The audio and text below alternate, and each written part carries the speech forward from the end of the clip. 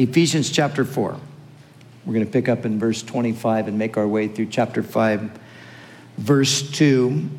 In our last study, we looked at what Christ taught us regarding no longer walking as the rest of the world walks, as those who don't know Christ live or behave. We're to no longer live or behave the way we used to. He described those as walking in the futility of their minds, having their understanding darkened, being alienated from the life of God because of the ignorance that is in them, because of the blindness of their heart. And then he said, who being past feeling, they've gone beyond conviction or shame and have given themselves over to lewdness to work all uncleanness. So this is Paul's description of the world, the unbelieving world in his day. And his whole point is we're no longer to be living like that. That was the former lifestyle of those in Ephesus. It was a former lifestyle of many of us as well. We're no longer to live that way. We, on the contrary, are to put off the old man that is corrupt through deceitful lust and put on the new man who was created according to God in true righteousness and holiness. And here in verse 25, Paul begins to tell us what that looks like. So this is where we get down to the real nitty-gritty. This is where we get to the rubber meeting the road, so to speak, in our lives as Christians. Paul's going to begin to get very, very specific with us about how we are to behave, how we are to live as Christians in this world. And so let's read beginning in verse 25 of chapter 4. Therefore, putting away lying, let each one of you speak the truth with his neighbor, for we are members of one another. Be angry and do not sin. Do not let the sun go down on your wrath, nor give place to the devil. Let him who stole steal no longer, but rather let him labor, working with his hands what is good, that he may have something to give him who has need. Let no corrupt word proceed out of your mouth, but what is good for necessary edification, that it may impart grace to the hearers. And do not grieve the Holy Spirit of God, by whom you were sealed for the day of redemption. Let all bitterness, wrath, anger, clamor, and evil speaking be put away from you with all malice, and be kind to one another, tender-hearted, forgiving one another, even as God in Christ forgave you. Therefore, be imitators of God as dear children, and walk in love, as Christ also has loved us and given himself for us, an offering and a sacrifice to God for a sweet-smelling aroma. And so here Paul now launches into what it really means to put off the old and to put on the new. The old are the things that we formerly did before we were in Christ. But now, because we're in Christ and Christ is in us, we are new men and women. And so we are to put on the things that are consistent with the new life. So he begins with lying. Therefore, putting away lying, let each one of you speak truth with his neighbor, for we are members of one another. You know, the followers of Jesus Christ should be known in their community as honest, reliable people whose word can be trusted. A Christian who is a deceiver, a Christian who is known as a liar, this is just completely inconsistent with what it is to be a Christian. I think even people who are not Christians, or maybe even possibly hostile to Christianity, they would know almost intuitively that a person who is a deceiver but yet claiming to be a Christian isn't really much of a Christian. Because, of course, Jesus is all about the truth. He is the truth. And he calls us as his people to be people of truth. So we are to put away lying.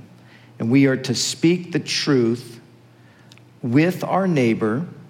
And then Paul reminds us, for we are members of one another. So now, know this. I know you know this. Let me remind you, though. We have kind of a twofold thing going here, because we're talking about our neighbor. Could be anybody, really. Could be our neighbor, literally. The people who live in our neighborhood. Could be the people that we work alongside of. The people that we associate with or come into contact with out in the world.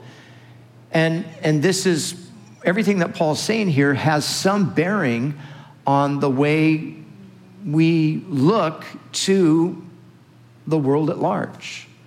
But it also applies to ourselves together as the body of Christ.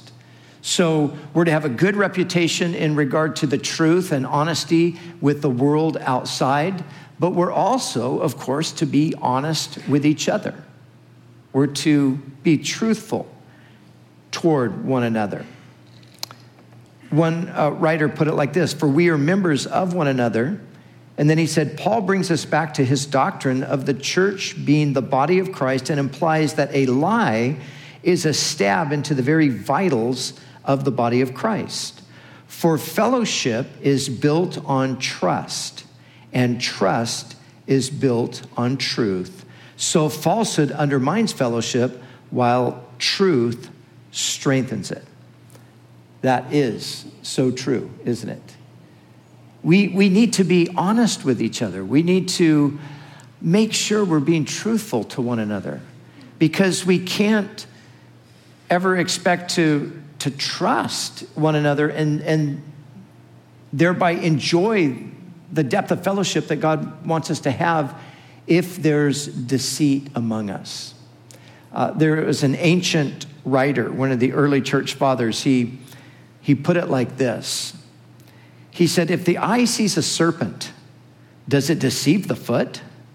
If the tongue tastes something bitter, does it deceive the stomach? And of course, he's showing the absurdity of such a thing. But we have to think in terms of us being a body. You know, could you imagine walking down a path and suddenly you see a rattlesnake in the path and the eye says, I'm not going to tell the foot that snake's there. I don't care if the snake bites the foot. It's not going to bite me. I'm the eye. I'm way up here. Well, of course, that's never going to happen, right? But it would be ridiculous, wouldn't it? And so, likewise, it would be ridiculous for us to try to deceive one another or to be acting deceptively in our relationships to one another as the people of God. So Paul says, putting away lying, which really just simply means stop doing it. Stop lying. Don't lie anymore. Now, I would imagine that all of us, of course, we've all lied at times, no question about it. And probably as Christians, we've lied as well. Why do people lie?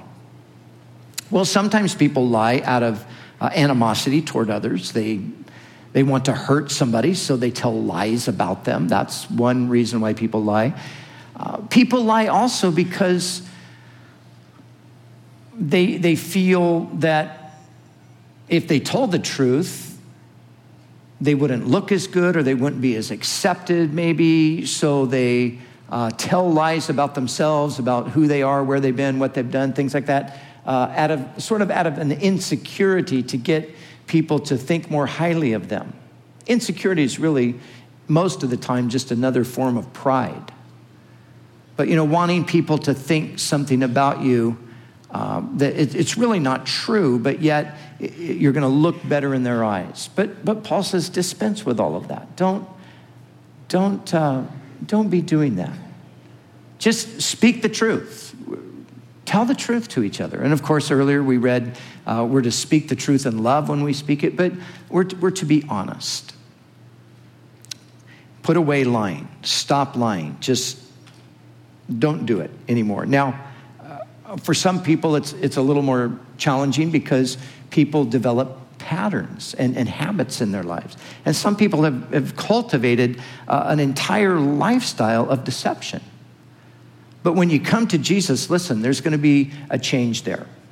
And it might take a while to work that out of your system, but the Lord's going to do it. And you need to just keep giving that over to him. And, sometimes people have a tendency to, they're not lying in the sense that they're necessarily trying to deceive you, but, oftentimes they embellish the story. They make it more than it actually was. And that is not good either. I've heard people, they want to give an impressive testimony. And so they embellish their story. They add things to the story that, that really wasn't the case. I've heard people do that. They've kind of gone back and, maybe they went to jail once, but then it becomes like a prison sentence. Maybe they got a parking ticket, but then, somehow it was actually like a drive-by shooting they were involved in or something. And, it's like, okay, wait.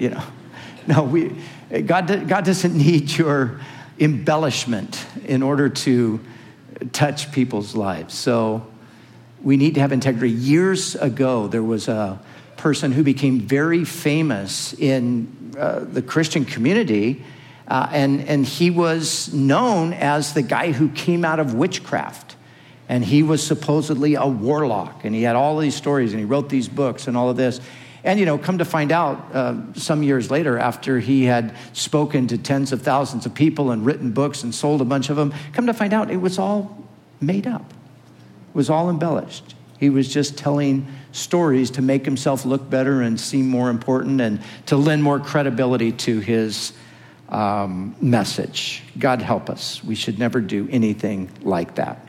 Stop lying. Secondly, he says, be angry and do not sin. Now, this is not a command to be angry. It's simply the recognition that sometimes anger is appropriate, and there is an anger that is not sinful. It's what we would call a righteous anger. And there's a time and a place for a righteous anger. We just have to be careful not to cross over the boundary into an unrighteous anger. And it's a very thin line between the two. Now, Jesus, of course, is a good example of someone who expressed the right kind of anger. Jesus, you remember, he went into the temple, which was his Father's house, which was a house of prayer, was intended to be a house of prayer, but he found that there were people in there that had made it a den of thieves. And so he turned over the tables of the money changers. He made a whip of small cords. He drove them out of the place, and he said, get out of my Father's house. He was angry. But it was a righteous anger because they were taking financial advantage of God's people. They were ripping off the people of God. And so Jesus there demonstrated a righteous anger. Paul demonstrated a righteous anger toward the false teachers who sought to lead the new converts into spiritual bondage. And so Paul would speak out against these false teachers. And they were trying to put people under the Mosaic law, and the primary aspect of the law they were focusing on was circumcision. And at one point, Paul says regarding these false teachers, he said, as they're all carried away in their circumcision, I wish they would just castrate themselves. Now, that's pretty harsh. That's pretty sharp. But that was the righteous indignation toward those who were seeking to lead people astray from the truth. And so there's a time and a place for that. There are plenty of things around us today that we should be righteously angry about. And I want to say something here that I think needs to be corrected a little bit. We need to get the balance back because I think it's been lost. In our desire to move away from that constant presentation of God as being a God of wrath and judgment and ready to punish sinners and all that, we tend to swing the pendulum over to the other side. We want to emphasize that God is love and his His mercy and his grace. And we do want to emphasize that, but we can't lose the balance.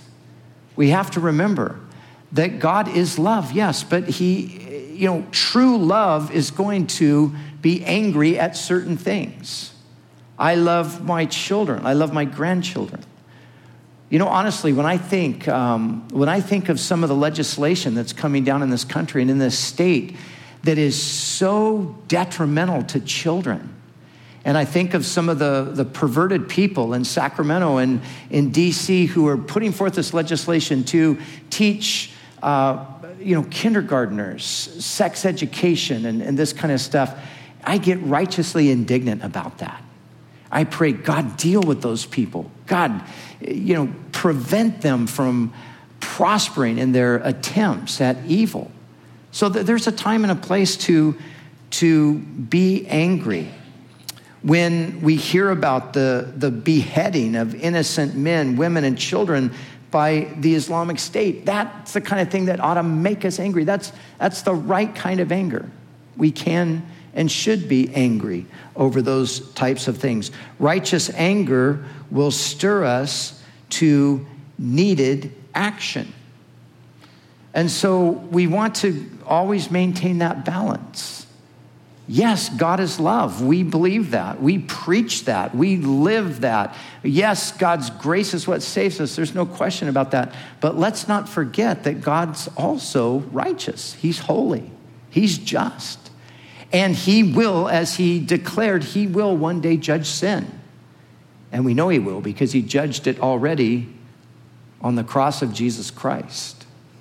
And for those who have put their faith in Christ, their sin has been judged. But for those who have rejected Christ, there's a judgment coming that will fall upon them because they didn't receive the judgment that Christ took for them.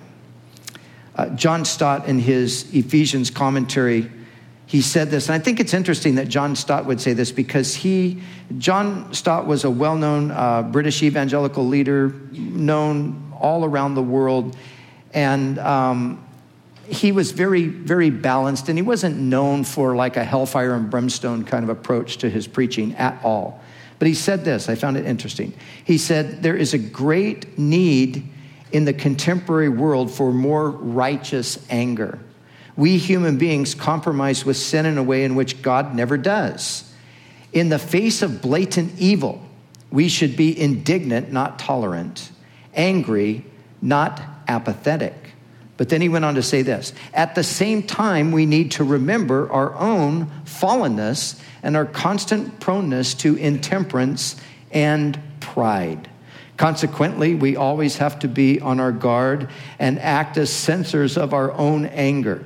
If we are wise, we shall be slow to anger, remembering that the wrath of man does not produce the righteousness of God. The much needed balance there, okay? There's a place for righteous anger, but we have to be careful because it's easy to drift over into that other side where the anger becomes sin rather than being righteous. How do I avoid that? Well, I never should have that righteous indignation based upon some self-righteousness in me or some idea that I have some moral superiority to somebody else.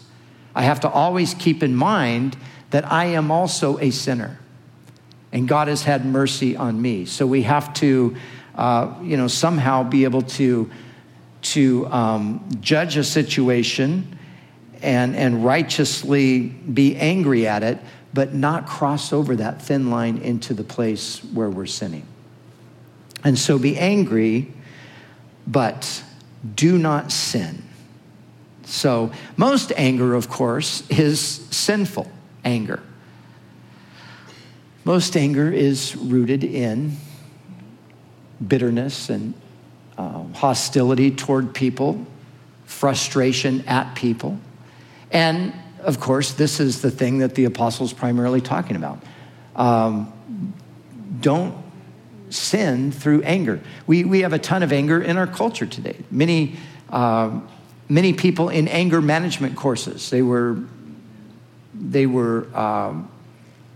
actually assigned to those courses by judges. Issues that have to do with domestic violence or workplace violence or, things like that. So this should never be the situation with us as God's people. We shouldn't be seen as angry people. We might be angry occasionally at certain things, but we need to be humbly angry. But our general demeanor is one that would not be identified as angry. So be angry, do not sin, do not let the sun go down on your wrath. We're not to hold on to things. We have to let things go. Over the years, you learn in a marital situation, for example, you learn that, you've got to let things go. So often we're tempted to hold on to things, though. I know the times in my marriage when I have decided I'm not going to let this go.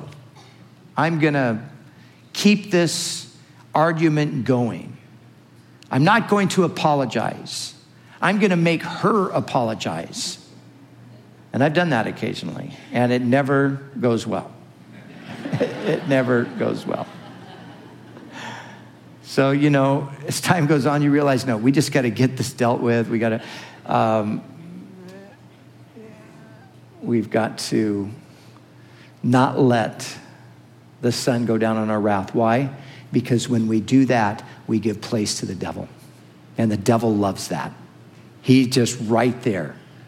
He's looking for an opportunity. The moment you say in your heart, I'm not going to forgive that person, the devil's right there to go, gotcha.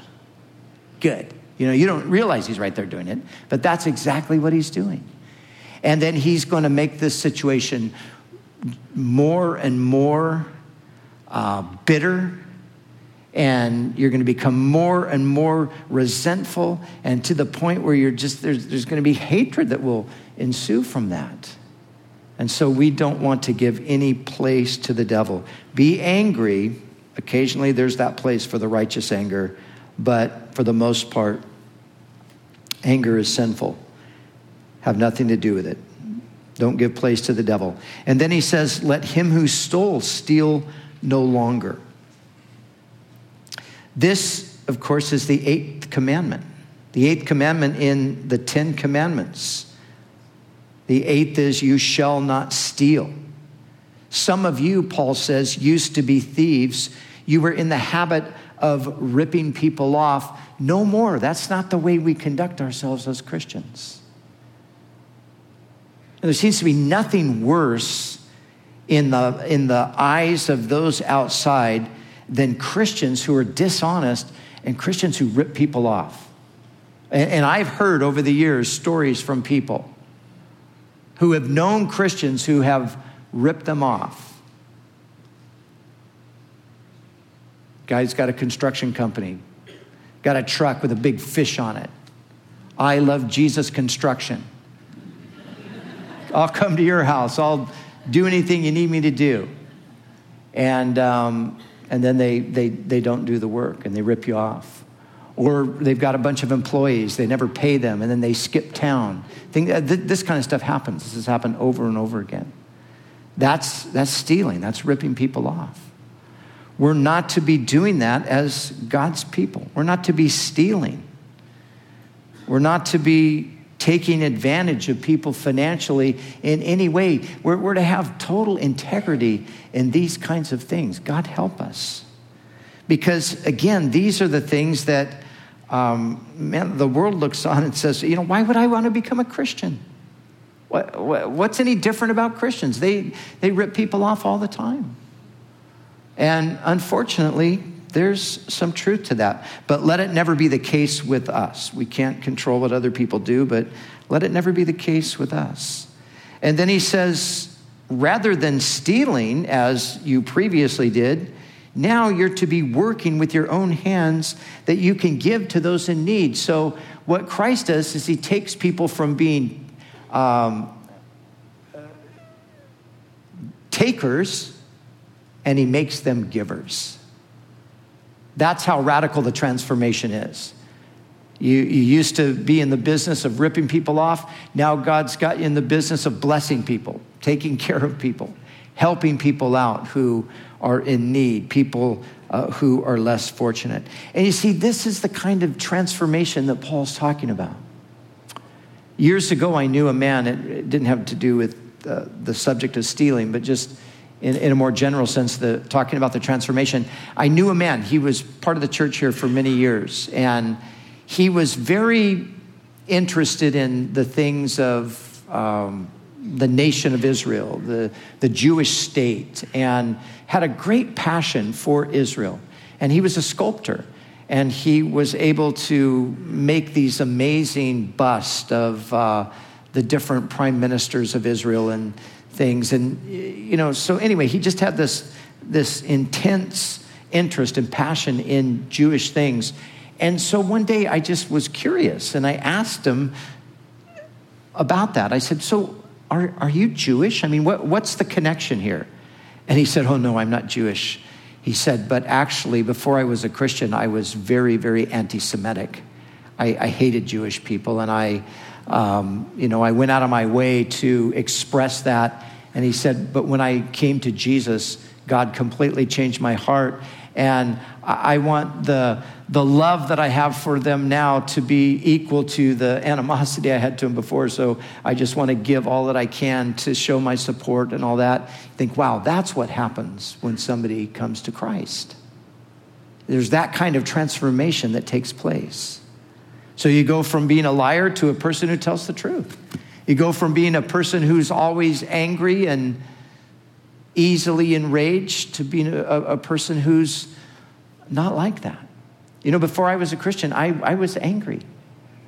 I was angry about a lot of things, and I had bad habits as an angry person of breaking things.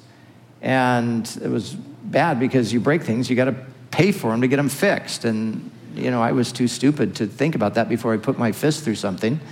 And then I realized, great, okay, now I got to repair this. And I used to fight all the time just because of that anger that was in me.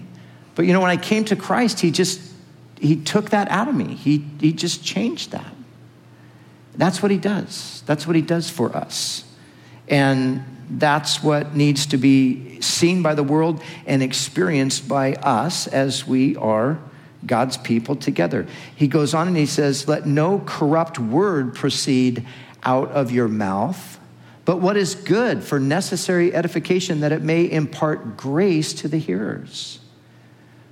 No corrupt word. Now, speech is the unique thing that we enjoy as human beings. This is the unique gift that God has given to us, the ability to speak. Did you know in an average lifetime, the average person will spend 10 to 12 years of their life speaking? Think about that. 10 to 12 years. That's 24 hours a day, 7 days a week, 52 weeks a year for, 10 to 12 years, all speaking. How many words could that possibly be? I don't know. A lot. But think about it in relation to this. Jesus said, for every idle word you speak, you will give an account of it in the day of judgment. Whoa, that's scary. That's frightening. People say, I don't need Jesus Christ. I'm just fine. I haven't really done anything all that bad. Really? Wait till they start rolling the tape. I said that? Well, I don't remember saying that. Oh, yeah. And there's a lot more to come. 10 years worth. And that's for people who aren't preachers. I mean, I wonder how long preachers, ours is probably more like 15 to 20 years or something like that.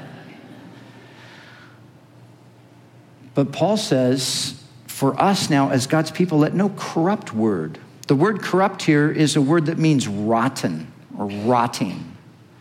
It doesn't necessarily refer to profanity or what we think of as bad language, although you could include it there, but it's more degrading speech that tears people down.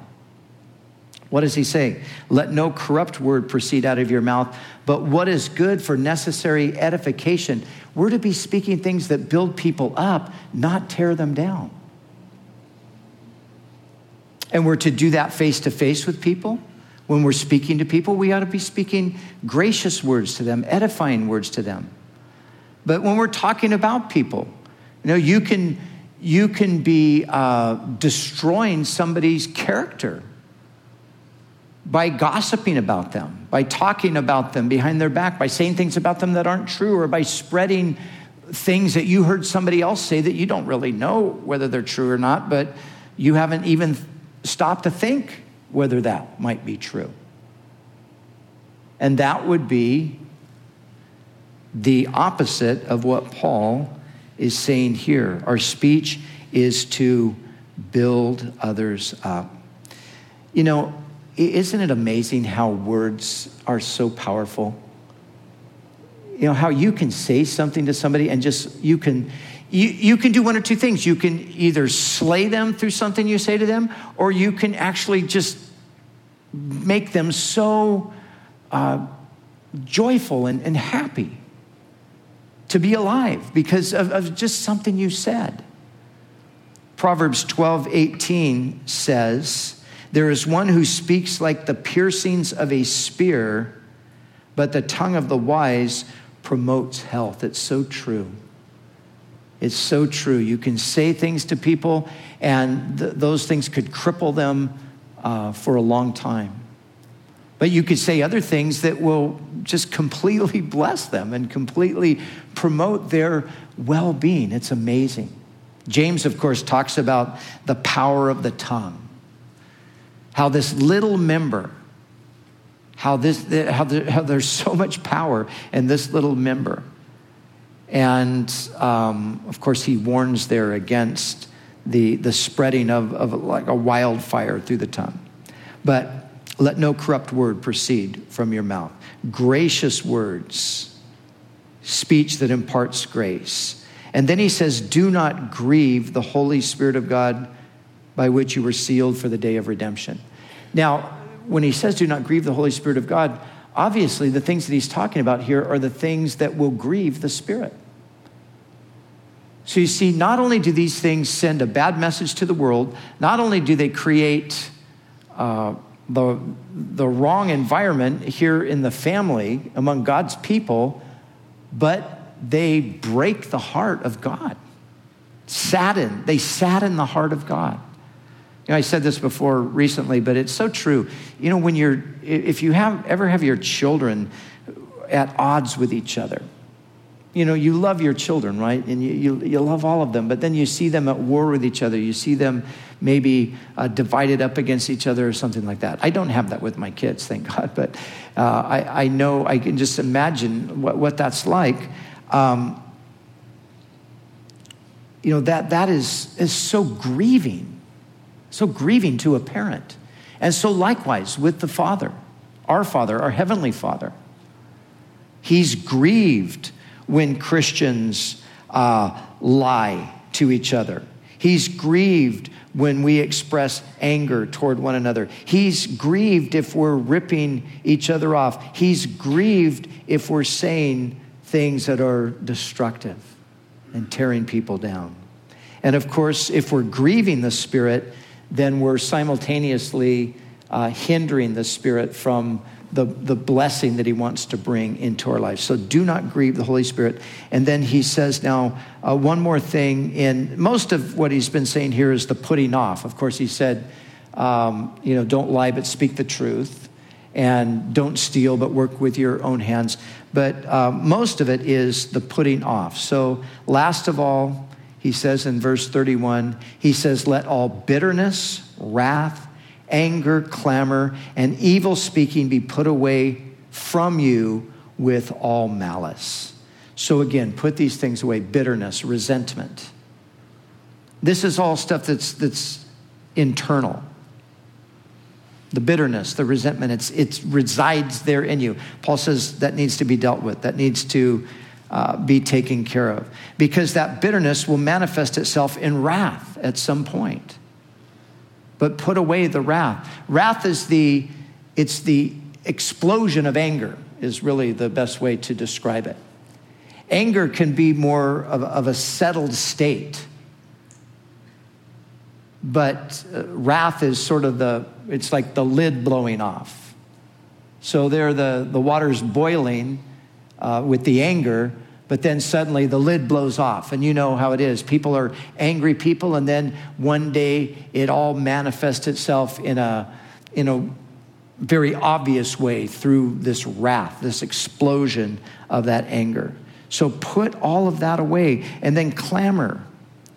Clamor means, or it refers to quarreling, loud quarreling. Boy, and these are things, just, isn't it unpleasant when people quarrel loudly? Ever lived next door to somebody who maybe they just fought all the time and at high volumes? And it's not troubling simply because it's noisy. It's troubling because, wow, man, the hatred and all that's flowing there, it's just something that's so unpleasant to the spirit.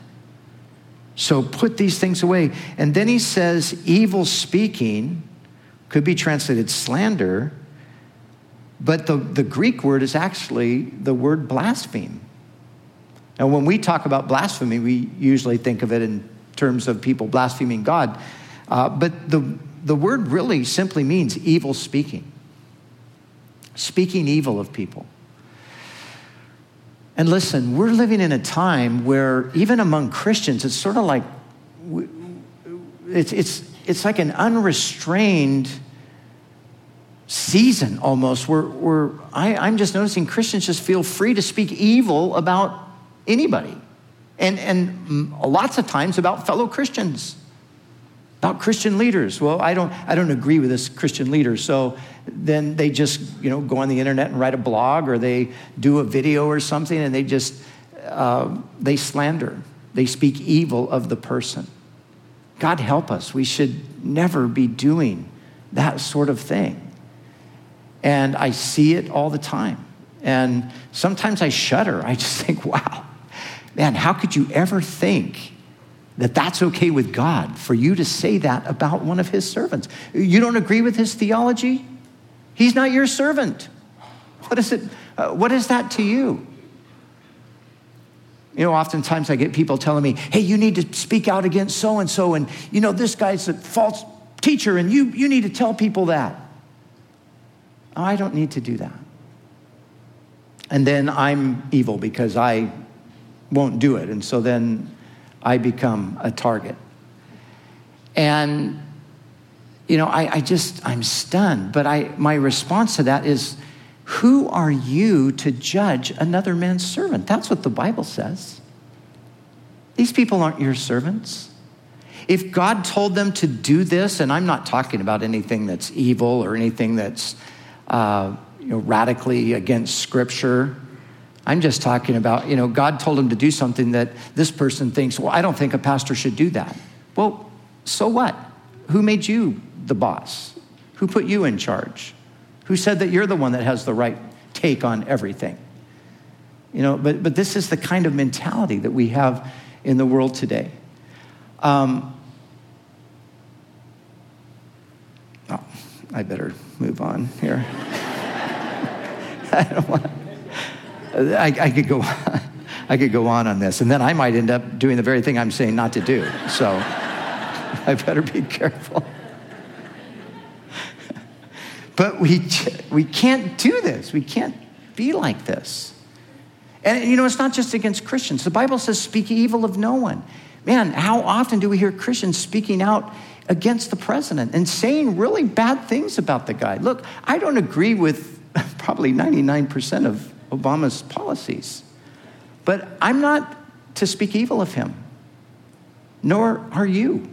It's not what we're supposed to do. Speak evil of no man. No, what are we supposed to do for people like that? We're supposed to pray for them. That's what the Bible tells us to do. But like I said, we're living in this time where it's sort of like a free-for-all, where people just suddenly think that I can say anything I want. I've got this platform. Maybe I've got a blog now, or I've got some way I'm able to get this out.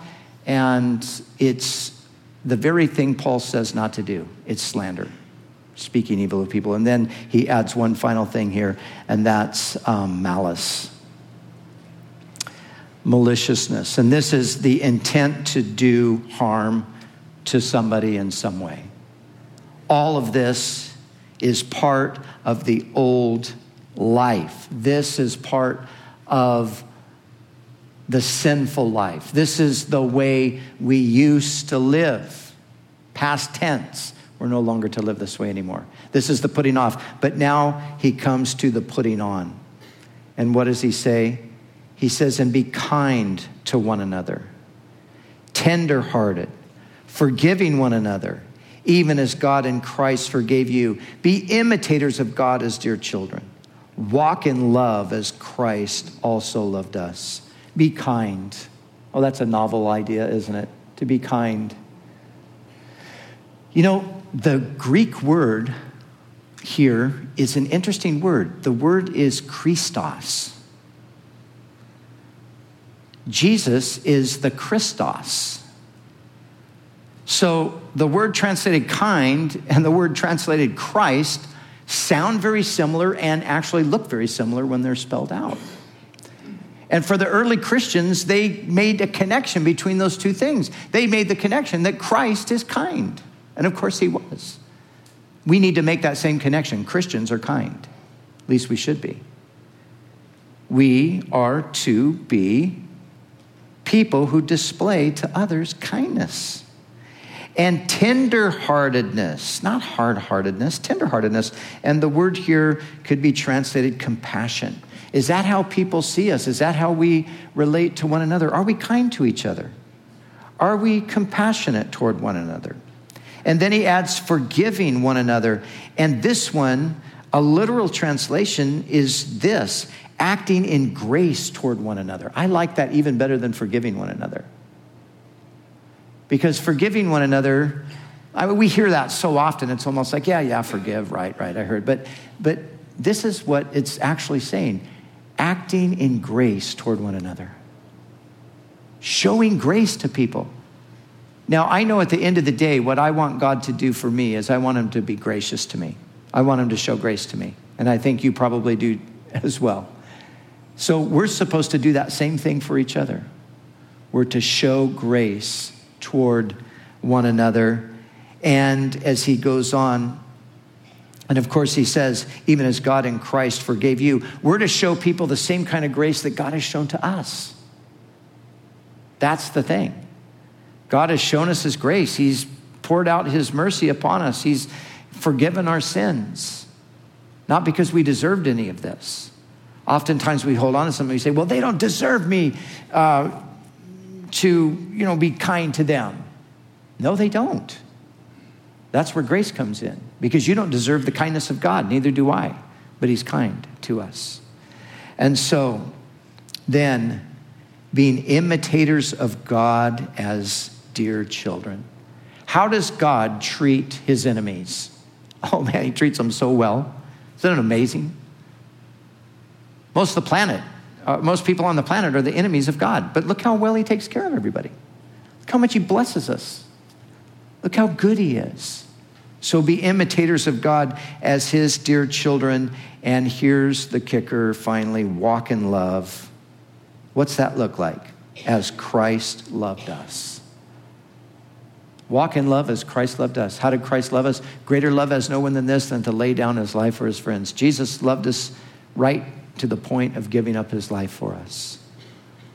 And you see, it's when we are putting off all those old things that we talked about, and we're putting on these things, this is where the body of Christ flourishes, and this is where the world looks on and says, those Christians got something going over there. I think I need to check that out.